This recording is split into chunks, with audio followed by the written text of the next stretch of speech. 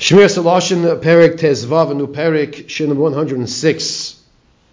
Boyu vayar goydel ovoin hamachlokes vegoydel onshoy. The Chafetz Chaim now focuses here in the Sefer Shemiras Haloshon, which is not just the topic of Lashon Hara, but there are other topics here as well, all connected to some degree. We connected dots back to Shemiras Haloshon. So here he focuses on the Aveira, the Ovoin of machlokes, of arguing, and the tremendous punishment that comes along with it. And also through machlokes, it brings a person to other horrific averos. Says the Chafetz Chaim,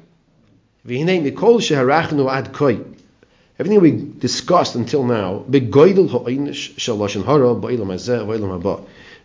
the horrific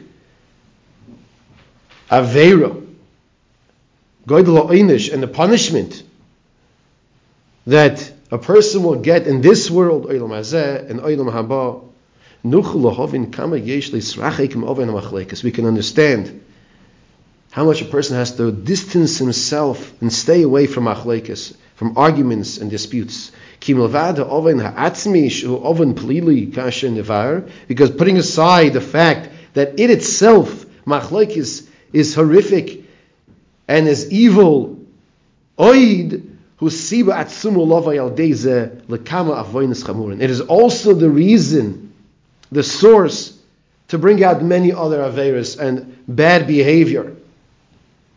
It's like when you go to a doctor, and the doctor, you show the doctor there's a little scratch. The doctor says, oh no, that's not just a little scratch. There's something deeper inside. That's a siman. Just like we had in the Parshas. You go to the Kohen, and you show him the thing on your hand. He says, oh, we got to look at that a little more deeply. And they take out the spiritual magnifying glass. And he says, oh, that's tzaras. The doctor says, we have to take a little piece of that and examine that. Let's have a little biopsy. We have to look under the microscope and see what is that thing that you're showing me. Machlokes doesn't just end there.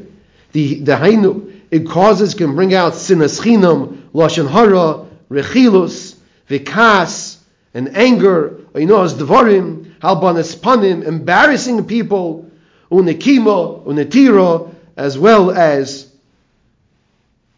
revenge, holding grudges, uklolois, shel chinam, baseless curses, ulekapeach panosas chaveroi, and it could come to the point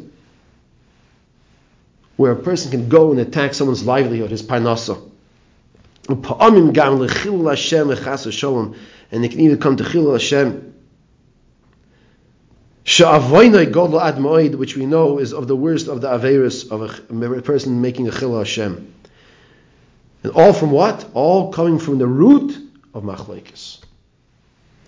And a person can also be over and transgress the isser of flattery.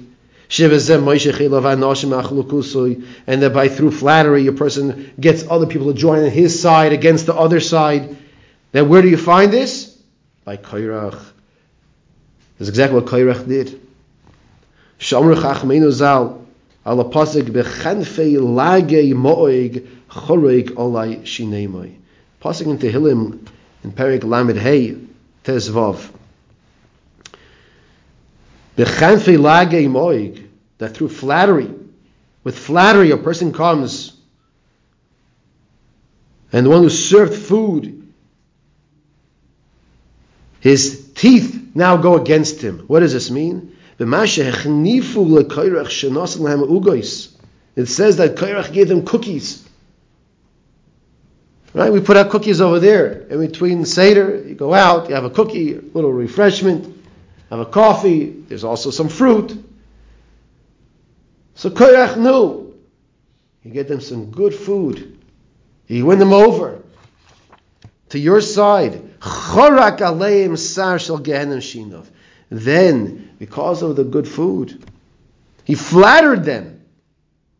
Maybe it was with some cream inside the pie or the cake.